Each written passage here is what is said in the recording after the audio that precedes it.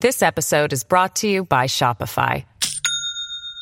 Do you have a point of sale system you can trust, or is it a real POS? You need Shopify for retail. From accepting payments to managing inventory, Shopify POS has everything you need to sell in person. Go to shopify.com/system, all lowercase, to take your retail business to the next level today. That's shopify.com/system. Gone are the days when it was part of the rhetorical repertoire of many American politicians to proclaim that U.S. healthcare is the best in the world. Whether that was ever true or not, this proud and optimistic statement did take on the gloss of a truism. But it's not something that many people are saying anymore. Although they are saying that there are ways that the system can become the best. But first we have to get to the bottom of what's gone wrong and to figure out just how busted the system is. Is there anything salvageable to build on? Or is it so broken that we need to erase what's there and start over with a clean slate? Well, that sounds like the makings of a debate, so let's have it. Yes or no to this statement: the U.S. healthcare system is terminally broken. A debate from Intelligence Squared US. I'm John Donvan. We are in Rochester, Minnesota, in partnership with the Mayo Clinic Center for Innovation and its Transform Conference. As always, our debate will go in 3 rounds, and then the audience here in Rochester will vote to choose the winner, and only one side wins. Our motion is the U.S. healthcare system is terminally broken. Let's meet our debaters. First, the team arguing for the motion. Please welcome Shannon Brownlee. And Shannon, you are a senior vice president of the Lown Institute and a visiting scientist at the Harvard T.H. Chan School of Public Health. You are co-founder of the Right Care Alliance. That's a network of activist patients, clinicians, and community leaders. My question to you is, how important is it to have grassroots support in healthcare reform? It's absolutely essential. The system isn't going to change itself from inside, and it's going to need outside pressure, and that should be communities, it should be activists, physicians, it should be patients, it should be everybody who's involved in healthcare, and that's everybody. Okay, sounds like a little bit of a look ahead at your argument tonight. Thank you for that, and please tell us who your partner is. Oh, my partner is my friend and esteemed colleague, Robbie Pearl, an author of a great book, Mistreated. Ladies and gentlemen, Robert Pearl. Please welcome Robert Pearl. As just pointed out, the full title of your book, Mistreated, Why We Think We're Getting Good Healthcare and Why We're Usually Wrong. You're a doctor, Robert, who also has been hugely successful running a major corporation. So tell us, is there anything about getting a medical education, anything at all that you can then apply to running a business? There's so much. It's the scientific method of analysis. It's the mission-driven foundation for everything that's successful. It's why I teach at both the Stanford Graduate School of Business and Medical School. And you've also proved a success at it. Thanks very much to the team arguing for the motion. And that motion, to remind you, the U.S. healthcare system is terminally broken. We have 2 debaters arguing against it. Please first welcome Ezekiel Emanuel. Zeke, I want to point out that you've come out with a new book. It's called Prescription for the Future, the 12 Transformational Practices of Highly Effective Medical Organizations. And you got huge attention back in 2014 when you declared back then that as far as you're concerned, the age of 75 is a perfectly adequate lifespan, and that you would take no extraordinary efforts to live beyond that age. But you've also said that you expect American healthcare to improve substantially by the year 2030, which is 13 years from now. So does that change your mind about this dying at 75 thing? No.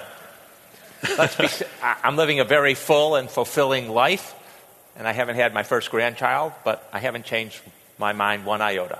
All right. Thank you, Zeke Emanuel. And please tell us who your partner is. Oh, David Feinberg. He's CEO of Geisinger Healthcare and one of the more brilliant leaders in American healthcare today.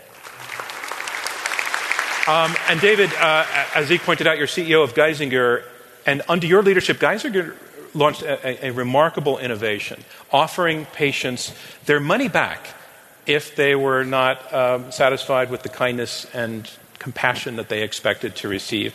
Did that move not bankrupt Geisinger? Oh, just the opposite, John. I think it's been the best secret shopper program ever in healthcare. Our patients are telling us what's right and what's wrong. That's excellent news. And again, I want to welcome the team arguing against this motion. The U.S. healthcare system is terminally broken. We go in 3 rounds. Let's move on to round 1. Those are opening statements from each debater in turn.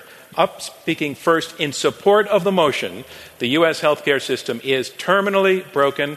Here is Shannon Brownlee, Senior Vice President of the Lown Institute. Ladies and gentlemen, Shannon Brownlee. So you're going to vote on a single premise. But in fact, there are 2 ideas in that premise.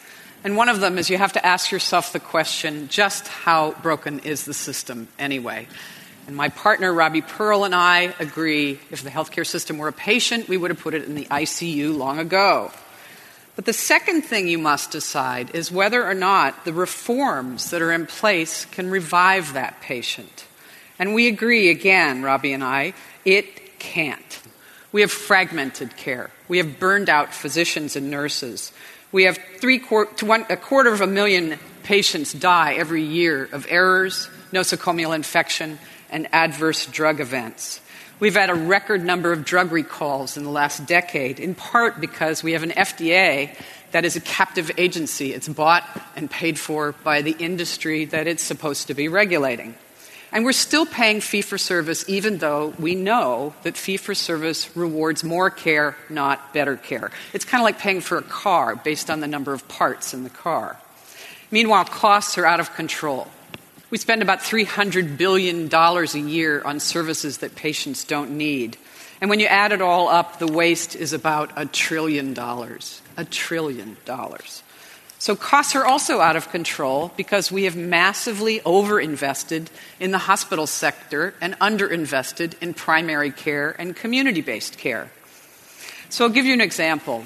I live in Washington, D.C., and 2 hospitals have proton beam machines, and 2 more are building them. Now, this is a $100 million machine that has been shown to be effective, more effective than standard radiation therapy for a handful of cancers.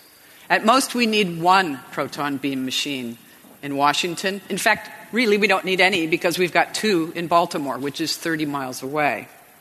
As long as we keep paying free for service, hospitals are going to be thinking more about margin than they are about mission. Now, our ACO is going to right-size our hospital sector. So in 2012, we had 32 pioneer ACOs. Today, we have 8. The other 24 dropped out because they didn't like the risk, and you can't blame them. When most of your book of business is in fee-for-service and a small part of it is at risk, it's like having 1 foot in 2 different canoes. So every one of these problems is fixable. But the legacy players, the hospitals, the drug companies, the insurers, they aren't going to like systemic solutions very much. And they won't fix the problems that exist until they have to. Now, our opponents are going to give you examples of incredible care, fantastic primary care, fantastic medical records. But the problem is these are $1 million solutions to a $1 trillion problem. And they are not going to scale up. They're one-offs. I think that you have to vote in favor of the premise. The American healthcare system is terminally broken. Thank you. Thank you, Shannon Brownlee. And that's the motion. The U.S. healthcare system is terminally broken. Our next debater will be speaking against the motion. He is Zeke Emanuel, Vice Provost for Global Initiatives at the University of Pennsylvania and author of Prescription for the Future. Ladies and gentlemen, please welcome Zeke Emanuel. Everyone agrees that the U.S. healthcare system is broken. There's $800 billion, $1 trillion of waste, at least $200 billion of unnecessary care, and $130 billion of inefficiently delivered care. We are generally underperforming. No doubt about it. But the key word in the proposition is terminally broken. Now, let me just say, Dr. Pearl there is a reconstructive surgeon. My partner, David Feinberg, is a child psychiatrist. I'm the only one who's an expert in terminal. I'm an oncologist. And I will tell you, we are not terminally ill. If you go around the country, There are multiple points of light, and not only reserved for places like Mayo Clinic, Geisinger, and Kaiser. There are many, many places. You go to CareMore, which is a Medicare Advantage plan in Southern California. They care for chronically ill elders, much sicker than the average Medicare patient. They have 45% fewer hospital admissions. Their readmission rate is, if you control for risk, 10% compared to Medicare's average at 17%. And in their dialysis patient, they have 85% fewer bed days. Just one example. If you go to a small group in Hawaii, they've addressed behavioral health problems. For 4 days a week, they've co-located psychologists in their practice, and they treat depression, anxiety, smoking cessation problems, insomnia, and even patients who are non-compliant with medical disorders, and have substantially improved their performance. Palliative care, another area where we have underperformed for many years. I've been studying it for 35 years. We now have interesting groups. A company, for-profit company based in Nashville, Tennessee, Aspire, that begins palliative care 12 months before they identify patients, send out a nurse to the home, and they've seen 25% savings over that period of time. These are but a handful of thousands of examples around the country. So how do we scale them? Well, let's be honest. The key is behavior change. Behavior change of doctors and behavior change of patients. There is no disagreement between our side and the affirmative side that we need to change off the fee-for-service system. We already are moving off the fee-for-service system. Shannon downplayed the accountable care organizations. Actually, today, there are 32 million Americans in ACOs through Medicare and commercial plans. And we know that the longer a group stays in the ACOs until the fourth year, then they begin to see real transformation. Bundled payments. We've seen tremendous change in bundled payments in creating efficiency, in bringing down the costs. And most importantly, we have MACRA, which is a bipartisan bill passed, and it is financially incentivizing doctors. Either they take these alternative payment methods, which moves them off fee-for-service, or they have very, very high pay for performance, up 9% or down 9%, to actually improve quality, but also being responsible for the cost of care. But we need to be careful about the timeline. We are not going to transform it overnight. 2030 is the right time scale. This is not like flipping the switch. This is change over time of a $3.4 trillion industry. We are not terminally ill. We can save the American healthcare system. Thank you, Zeke Emanuel. I'm John Donvan. Round one of this Intelligence Squared U.S. debate continues in just a moment. This episode is brought to you by Shopify. Do you have a point of sale system you can trust, or is it a real POS? You need Shopify for retail. From accepting payments to managing inventory, Shopify POS has everything you need to sell in person. Go to shopify.com/system, all lowercase, to take your retail business to the next level today. That's shopify.com/system. And a reminder of what's going on. We are halfway through the opening round of this Intelligence Squared U.S. debate. I'm John Donvan. We have four debaters, two teams of two, fighting it out over this motion. The U.S. healthcare system is terminally broken. You have heard the first two opening statements, and now on to the third. I want to welcome to the stage Robert Pearl, former CEO of the Permanente Medical Group and author of the best-selling book Mistreated, Why We Think We're Getting Good Healthcare and Why We're Usually Wrong. Ladies and gentlemen, Robert Pearl.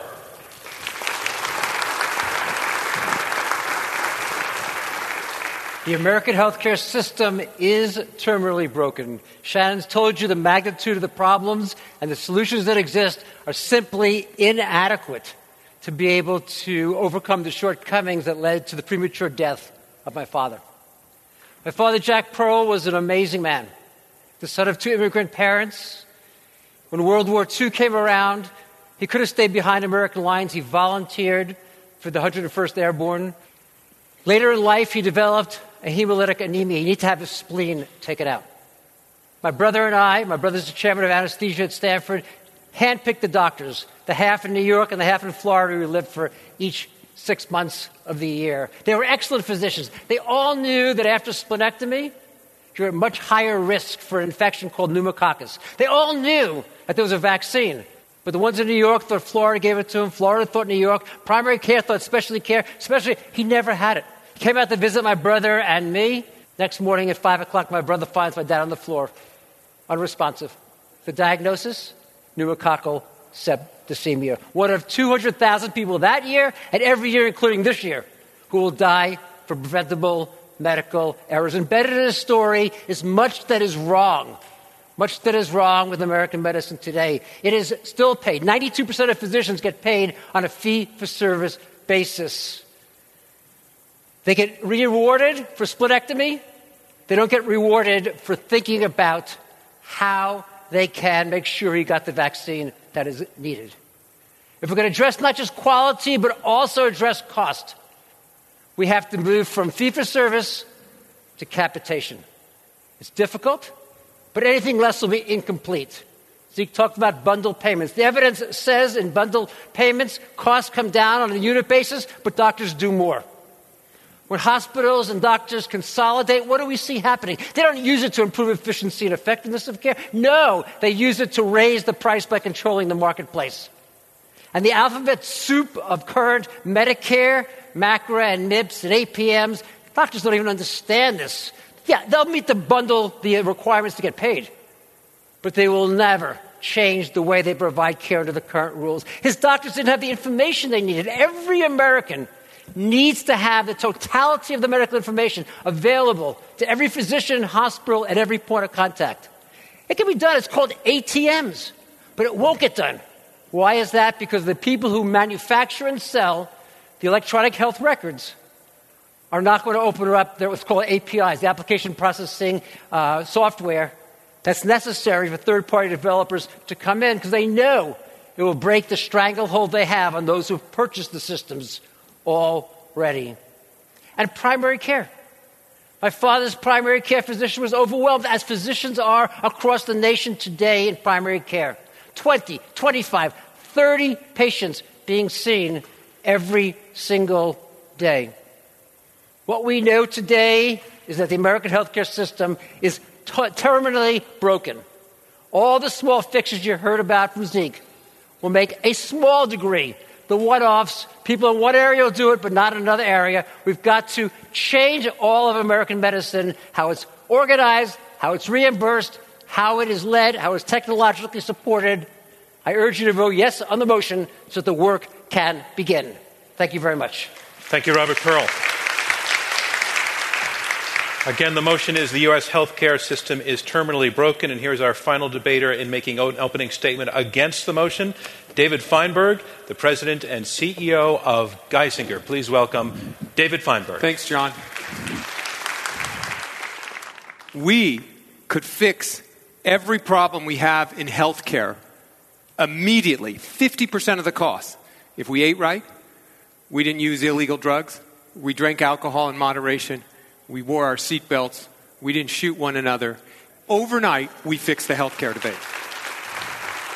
And all we hear about ACOs and MIPS and MACRA, that's mumbo-jumbo.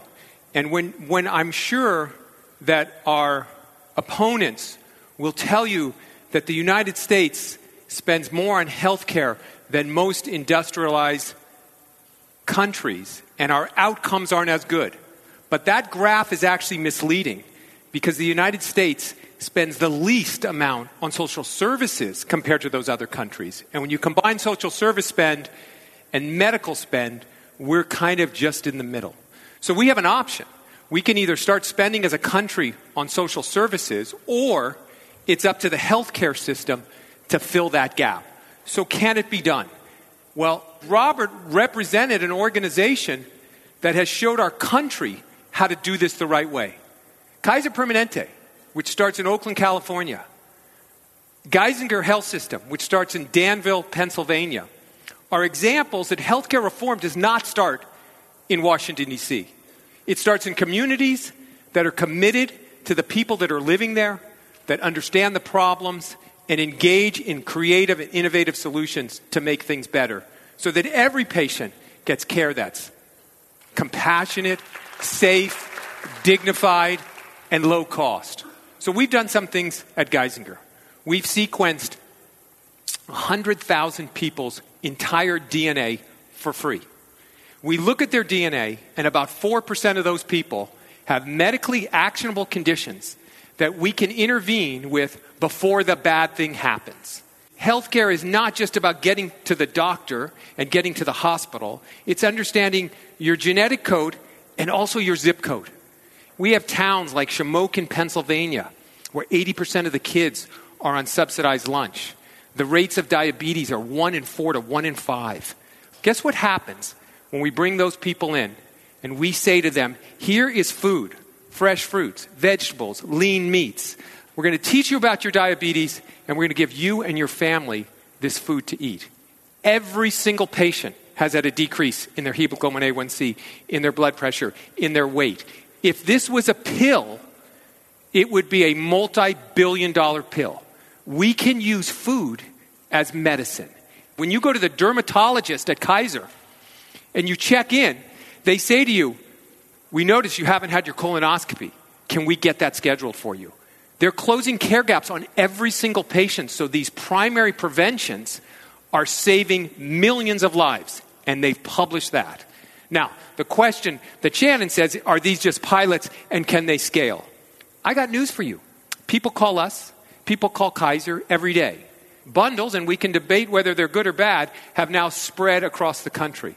So I believe healthcare reform begins with the docs, the nurses, the patients, the moms, the brothers and sisters, the communities coming together, taking care of one another, scaling these great ideas, and making sure that every patient gets the exact kind of care that you'd want for everyone in your family. Thank you very much. Thank you, David Feinberg. And that concludes round one of this Intelligence Squared U.S. debate, where the motion is the U.S. healthcare system is terminally broken.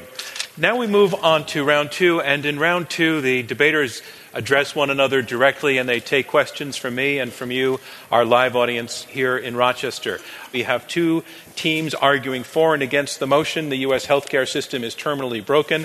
We've heard from Shannon Brownlee and Robert Pearl, who are arguing for the motion. They're saying that, yes, there are reforms in place, but they cannot make the system work, that costs are out of control, too much emphasis still on paying fee for service. The team arguing against the motion, Zeke Emanuel and David Feinberg, they concede also that, in fact, the system is broken, but they say it's not terminally broken. Basically, they are saying that the solutions for the future, which probably both sides agree upon in the end game, they're saying that those solutions for the future are already baked into the present. I want to take the argument to the side arguing for the motion and start with you, Shannon Brownlee.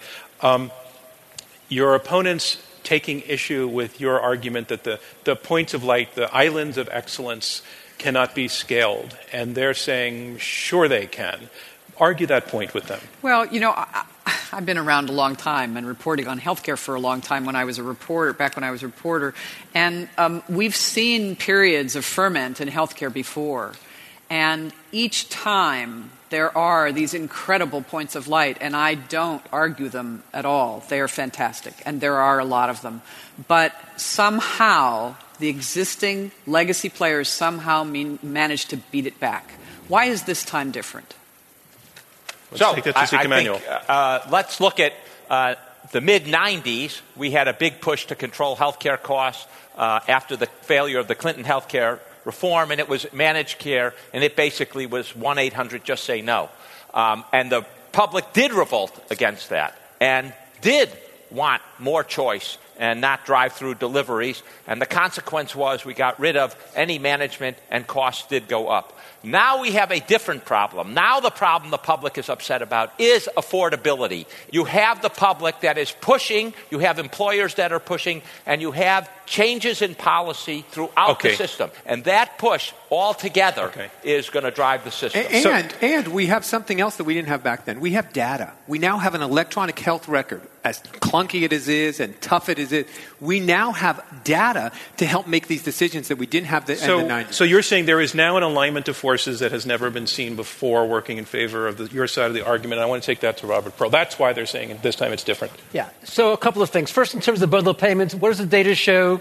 Bundle payments work very nicely at a lower unit price. And what have we seen? We've seen two things. Physicians do more total joints now, and on spine surgery, they do more complex. The cost increase from the complexity that has been put in place in response is more than the dollars that have been saved. But I want to address something that David said, which is he's absolutely right.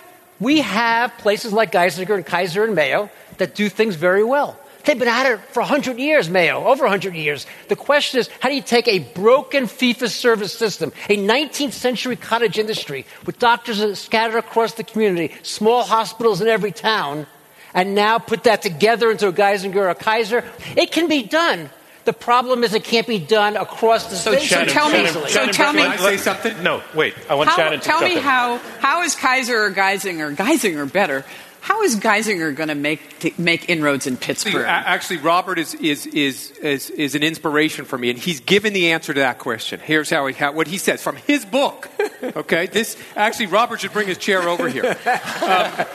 Transforming the conditions of American medicine will be difficult but possible. The first step, so here's the answer, Shannon, from your partner, will be awakening, becoming aware of patients, how we're mistreated. That's the first step. From there, we'll need youthful optimism. That will be followed by years of hard work. And at the end, I hope we will have freed American medicine from the outdated college industry it resembles today. Shannon, Robert Pearl. Shannon Brownlee to respond. But you got to read the whole book to find out. David, that it's not going to happen in Pittsburgh. Yes. We have one state that's globally budgeted all of its hospitals, and it's going along pretty well. It's not like they have suddenly become everybody's at risk instantly. They're moving slowly. It's the state of Maryland. But they're getting there. But it took a big shift in somebody saying from the top, we're not going to pay you fee-for-service anymore. We're not going to pay the same way. She said that change is going to have to come from the top. And you made an argument in your opening, David, that the change actually has to come from the bottom. That's right. So respond to her point on that, then. Can I just say something? Sure. Look, it's synergistic. It's partially from below with innovative doctors and hospitals. It's partially from above that changes the financial incentives. Let me give you a very good example of where we've had massive change in the system. It's far from perfect. But before the Recovery Act in 2009, there were 9% of hospitals had electronic health records. No doctors had electronic health records. We put in incentives to say you had to use electronic health records. 7 years later, every hospital has an electronic health record. You're absolutely right. Hospitals have done it. Fewer than 20% of physicians' offices can communicate with that machine, even though it's next door. And that is going to be the big leap. It's not getting a hospital to be able to do it to meet regulatory. You keep saying, oh, everything's an exception. Everything can't be an exception. These are good examples that are going to be generalized, and that's why you were optimistic in your book. I want to hear more from Shannon. I find myself agreeing with a great deal of what our opponents say. I think you want to come over to our side too? No, not at the moment. But the piece that's really important that you just said, Zeke, which is that the innovation has to bubble up from underneath. But there are some things that have to be imposed from above, and the shift in payment has to be imposed. We agree. So who's going to do the imposing? Medicare hasn't done it yet. I'm hoping at some point it's going to move to some kind of global budgeting. But are the private plans really going to move this direction? I've had an opportunity to work in an academic medical center and now in an integrated delivery health system. It's a culture and an understanding that takes years to develop. And if we push it, I think it's a recipe for disaster. So maybe we should let Shannon respond. Maybe we should see and look and see what happens in the state of Maryland. So we have examples across the board. We have private payers, insurance companies driving some of this. We have public plans working towards financial payment change to drive this transformation in care to lower costs and higher quality. We have the various Medicare plans. Let me give you one example. When the oncology bundle was announced by Medicare to give doctors a set price for giving chemotherapy to patients, and they got more money to talk to patients and less money for their chemotherapy. 15% of American oncologists voluntarily signed up for this because they want to shift how they're practicing. Okay. The totality of American healthcare is not changing significantly enough. The drug industry spent $150 million in the first 6 months of this year on lobbying, and I'm getting contributions to people's campaign funds. Do you think they're going to let a significant change happen without a major revolution in this country? The revolution has got to come. It's not going to happen on its own. Question, sir. Dr. Feinberg, I'd like to bring you back to your opening statement. As an example, I got off of a train in the Netherlands, and there were bike racks. Yes. Not for 5 bikes, not for 10 bikes, but for 3,000 bikes. Is it our healthcare system that's broken, or are there other contributing factors that cause the United States to be lower in the overall ratings? It's exactly what your question brings up. And I'm not an expert, but I think Amsterdam 10 years ago had no bikes. And the city and the people decided to make it a bike city. And there's so many people biking that it's actually safe to bike there because every driver of a car also is a biker. And so they watch out for each other. And there's 3 stoplights. That's communities saying, let's get healthy. And if we do that, we don't have to worry about opening more cath labs, and we don't have to worry about getting Da Vinci's if we can get people to ride bikes. So can I just say one other thing? The reason we're cutting back in schools is healthcare costs. Let's not forget it. States have fixed budgets. It's very hard for any governor to raise taxes. And when Medicare goes up, they have to cut something. And where they're cutting is education. That's why we're seeing those cuts that you mentioned. And if we want better services there, we have to get healthcare costs under control. It's absolutely imperative. Healthcare is effectively robbing state and local governments of the ability to pay for education, to pay for roads, to pay for social services. And the question that I think we have to answer is, what's the mechanism going to be for that transfer of that money? So if venture capitalists come in and do a number of the things that Zeke is talking about were funded by venture capitalists because they're smart. They see $1 trillion of waste in that system and they want to put at least some of it in their own pockets. They're not going to be giving it back to those communities. So what's the mechanism that's going to work? Is it democracy in this country? That's not working so well either. I'm John Donvan. Questions from the audience and the results of tonight's debate still to come on Intelligence Squared US.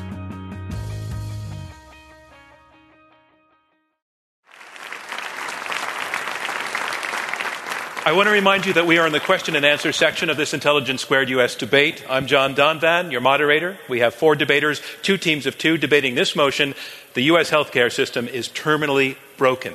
Next question, please. So I have heard a lot about the social determinants of health, which I agree is very important. What I'm curious about is, for these private integrated health systems that are clearly making a profit, what are you doing to give money back to the community and to support the 28 million uninsured Americans? We're giving food. We're giving housing. We're giving health literacy. The reason I'm stepping is I don't think you guys are going to disagree about that problem, and our disagreement is really about, is the system broken? But I'm going to disagree with one thing. I don't think that having the hospital do that is the right way we ought to be doing that. I mean, that is a Band-Aid on a social problem. How does your answer play to the thing that we're arguing here? It's simply that when healthcare is effectively robbing our state and local and federal governments of the money to be able to provide these kinds of services, to provide education, to provide housing, et cetera, then we have to find a way to extract the money out of the system. We can't just keep the money in the healthcare system and then have it do its little bit for, giving to community services and giving to a little bit to housing. Hippocrates said food is medicine. Kaiser spends 3% of its entire revenue on giving back to communities and social determinants and building walkways and affordable housing and making sure that there's farmers markets. Kaiser could have done a lot more. Because legally it is required to by the federal government under the tax rules, and that's what we're saying. We need major intervention to drive the system in the right direction. Show me a hospital that's not expanding, that's not building, that's not buying high-cost technology. These investments are being made for the most part in Silicon Valley. I live there in very expensive systems designed to make a lot of money. It's not being invested in the communities, in the wellness programs. It's not being invested there in the big dollars. So, Robert, you got to leave Silicon Valley. So I left Beverly Hills and I went to central Pennsylvania. And in central Pennsylvania, we are converting hospitals and getting rid of cath labs and making them multi-specialty clinics that are focusing on primary and secondary care. Hospital beds are going down in America. A lot. And let me give you an example.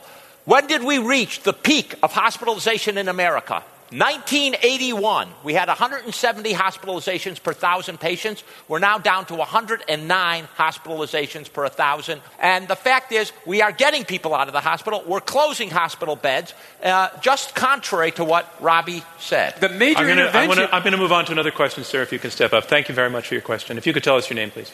Hi, Matthew Gardner. And while there may be some isolated solutions to heal healthcare, will the system overall be effective soon enough? All right. Zeke, you're saying 2030 you think this is happening. What gives you this 2030 confidence? And then I want to let the other side respond to it. That's pretty soon. Well, it's 13 years. I think we're well on our way to doing two things: changing how we pay and responding to those changes with practices that we know can, if applied, consistently lead to higher quality, lower care. And the real issue here is, are we going to have more payment change, and can we get more adoption and transferring of those practices? And that's not impossible. Remember, 13 years from now, the people who are coming out of training will be about 45 years old, and they are going to be the dominant force in the healthcare system. 13 years ago, we had 30 million Americans who didn't have health insurance. We have made changes that people didn't think we could make. How many are uninsured today? 12 million? Is that the right number? I think that's an amazingly great question. It's the trauma to heal and the trauma of the transition. Had we had healthcare costs parallel GDP for the past 20 years, we'd have 5 million fewer jobs in the United States. We'd probably have a dramatic reduction in hospitals. It would have been very traumatic. We didn't do that. Upton Sinclair said, it's very hard to get a person to understand that which will affect their income. And I think that that's the problem that sits in place now. Everyone agrees about the things that need to happen, but when you look at what's really happening, hospitals and physicians are finding ways to consolidate, to raise prices. Drug companies are consolidating to raise prices. The kind of resistance to that pain. Excuse me, Robbie, maybe you haven't looked at the healthcare cost data recently, but contrary to what you just said, since passage of the Affordable Care Act, healthcare costs have been flat as a percentage of GDP. Flat. 17.5% in 2010, 17.5% in 2016. The change is happening, and when you're shifting a $3.4 trillion ship, that's the fifth largest economy in the world, it's going to take 10 years. But 10 years is not never. Next question, please. Hi, so I'm Lori Skinner, and this question is in regards to MACRA and other quality incentive or quality metrics. Dr. Pearl, you made the comment that quality may not reduce overall cost. Can you please explain? And if it will not impact our current healthcare system, why are we spending all this time measuring it? Yes, could you explain that, Dr. Pearl? I'd love to explain it. First of all, I said that macro is so complex that I'm not sure that people even understand all of it. The amount of time that it's going to take to provide the data is going to be discouraging. They'll do it to get the payments, but I don't think it'll change the underlying piece that sits in place. So why are we doing it? Because it saves lives. That doesn't lower total cost of care? Let Shannon break in, please. But there's another problem with the quality metrics. A whole heck of a lot of them don't have anything to do with actually improving patients' health. They are the metrics that we have. And so I think quality metrics are probably not a bad idea, but let's get the metrics that actually matter to patients' health. And let's not have quality metrics that drive physicians to do things that are actually counterproductive, which is what's happening with many of these metrics. Shannon, do you think the quality movement is going in the direction you just said? I don't see it. Oh, I think we're going way better from checklist and process to more outcome. I think it's happening. One more question, please. Julie Wang from Mayo Clinic. If all the providers in this country become good at managing risk and become risk-bearing entities, will that solve our fundamental issue and turn the health system around? Let's take the other side first. If it actually works if we're actually able to change it, it will have a very good impact upon the health of the country. I'm just still very skeptical that people will do it. They'll fill out the check boxes and make the things happen. I don't think they're really going to change the underlying social determinants, the other wellness factors, all the other things that go on, unless everyone is a checkbox. And now you're going to totally swamp the primary care physicians in the United States, for which we already do not have enough of them. Well, your question is a great one. And if everybody did the right thing, we solve another problem. We have a provider shortage. And if everyone does the right thing, all of a sudden we don't need as many doctors as that we currently have. So I think that's an important piece in all of this. Especially in some rural areas and in underserved areas, trying to find primary care, specialty care is almost impossible, pediatric subspecialists. If we can get docs, and the Choosing Wisely is another example of docs coming forward and saying, let's do the right thing. And you can poke fun at it, but it has improved care, and it has come from the bottom up, will allow us to have more providers because we eliminate that unnecessary care. David, wait a second. We don't have a shortage of physicians. We have too many specialists and not enough primary care physicians in the United States today. In Philadelphia, there's 7 medical centers that are sitting there. We don't need all those pieces. We need them to come together with enough volume to do things well. We need twice as many primary care. We're not training them, and we're making their lives miserable right now. And that concludes round 2 of this Intelligence Squared U.S. debate, where our motion is the U.S. healthcare system is terminally broken. Now we move on to round 3. Round 3 will be closing statements by each debater. They will be brief. Making her closing statement for the motion, Shannon Brownlee, Senior Vice President of the Lown Institute. Thanks. So I think Zeke has kind of painted me and Robbie as the bad news bears. It's all doomed. Everything's terrible. Everything's lost. And in fact, that's not the way I think. I believe we can have a truly great and uniquely American healthcare system, and not because Winston Churchill once said Americans eventually come to the right answer, but only after trying everything else. We can have a great healthcare system because of all the examples that Zeke and David have brought up. But the really big issue here is this need for a radically different system is not going to become a reality until we become honest about what's really wrong with the system. Now, we all know what's wrong with the system out in the audience, but the American public doesn't get it yet. And we need to start talking to them. And I want people to get out of their clinics and out of their hospitals, and I want them to start talking to their friends, to their neighbors, to their relatives, even the ones who voted for the wrong candidate. I want them to start talking at their churches and their mosques and their synagogues about what's really going on in healthcare and what a truly great system could look like. Because if we don't do that, we dishonor the suffering that's still going on. So the gulf between the system that they've described and the system that we have today is so wide that I think you have to vote for the premise. The U.S. healthcare system is terminally broken, but it can and will be fixed. Thank you, Shannon Brownlee. And that's the motion. The U.S. healthcare system is terminally broken. Making his closing statement against the motion, Zeke Emanuel, Vice Provost of Global Initiatives at the University of Pennsylvania. Yes, the system underperforms. Yes, the system has got a lot of problems, monumental problems. That we need strong medicine, we agree. But that does not mean we're terminally ill. In the provider community, among doctors, hospitals, health systems like Geisinger and Kaiser, we have lots of innovation going on out there, and that innovation is not limited to just the big giants who can afford it because they have revenues in the billions of dollars. Small practices are doing it, intermediate hospitals are doing it, and many other groups. Primary care, lots of places like Iora and Village MD and others. Mental health services, end-of-life care and palliative care. Who would have thought 10 years ago you'd have new companies in these spaces to transform the system? Change is happening from below, and it's being propelled from above by payers who are saying we need to adopt those things and we're going to pay you differently. More and more health systems are being at risk, and they're going to change how they pay their doctors so that they have a stake in the finances as well as the quality. That's the direction of the future.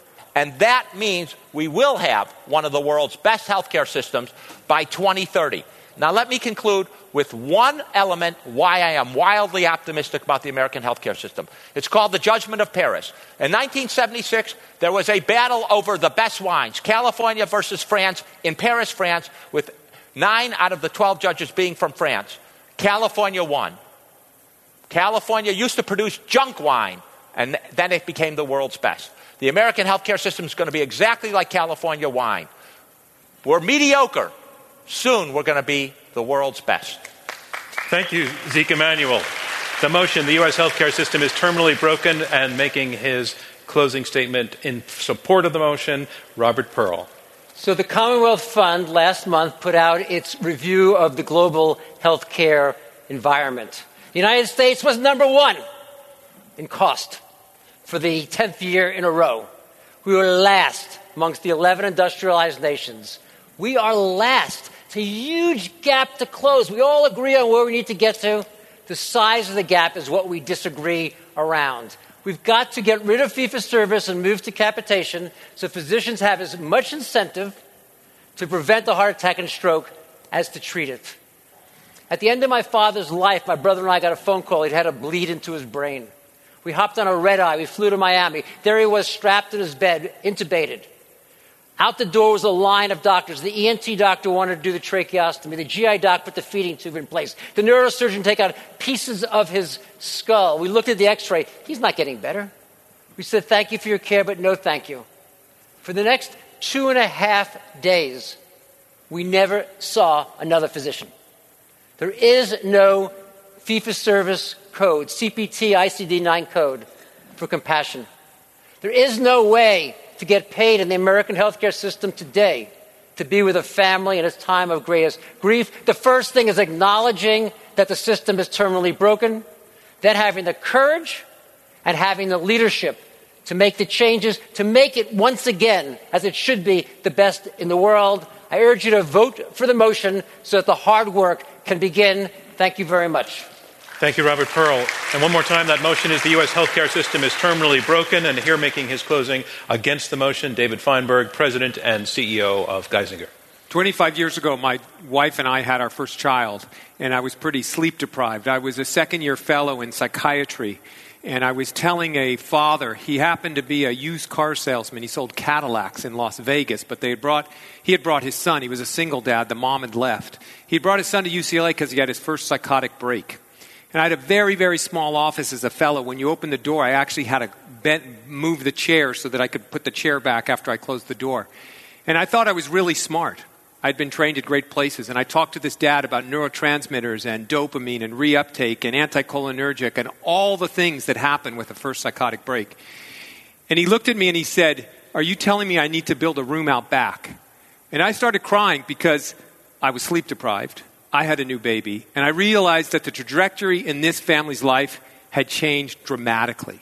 And from that point forward, I said, I'm going to talk to patients in a way they understand. I'm going to make sure patients get compassionate care. A few years later, I saw a third grader who had tied yarn around her neck. She actually wrote in a haiku poem that she wanted to tie yarn around her neck and commit suicide. Because the family knew somebody, they were able to get in within 3 weeks. Picture yourself with a third grader that writes in her haiku poem that she wants to kill herself, and it takes 3 weeks to get in, and that's because you had an in.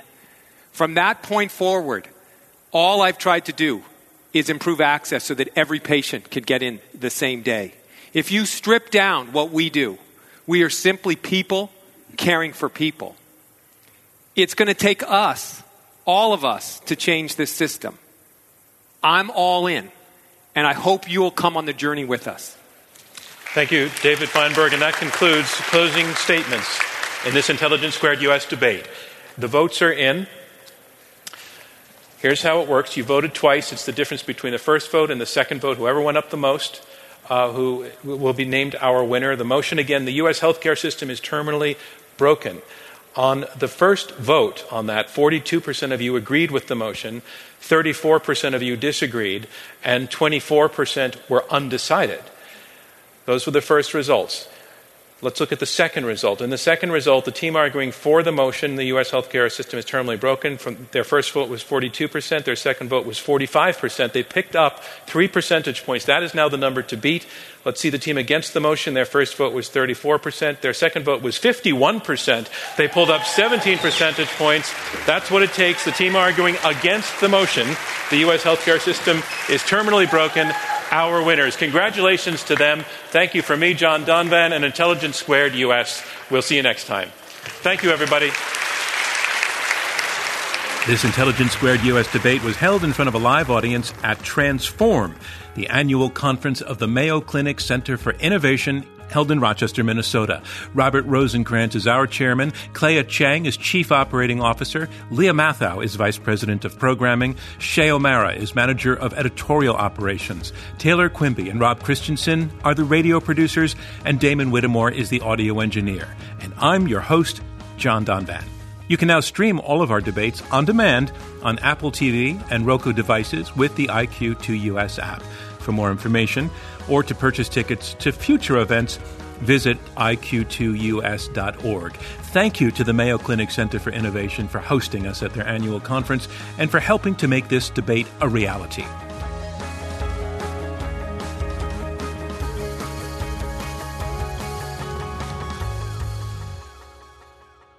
And as always, Intelligence Squared U.S. debates are made possible through generous contributions from listeners like you and with support from David A. Coulter, Robert Epstein, Christopher W. Johnson Charitable Trust, Ilona Namath and Alan Quasha, George L. Orstrom Jr. Foundation, Jerry Orstrom, Dr. Kelly Posner Gerstenhaber, the Rosenkranz Foundation, the Mortimer D. Sackler Foundation, Jennifer and Philippe Salendi, the Paul E. Singer Foundation, Edward Stern and Stephanie Ryan, and Emily and Antoine Van Actmel. From Intelligence Squared U.S., thanks to all of you.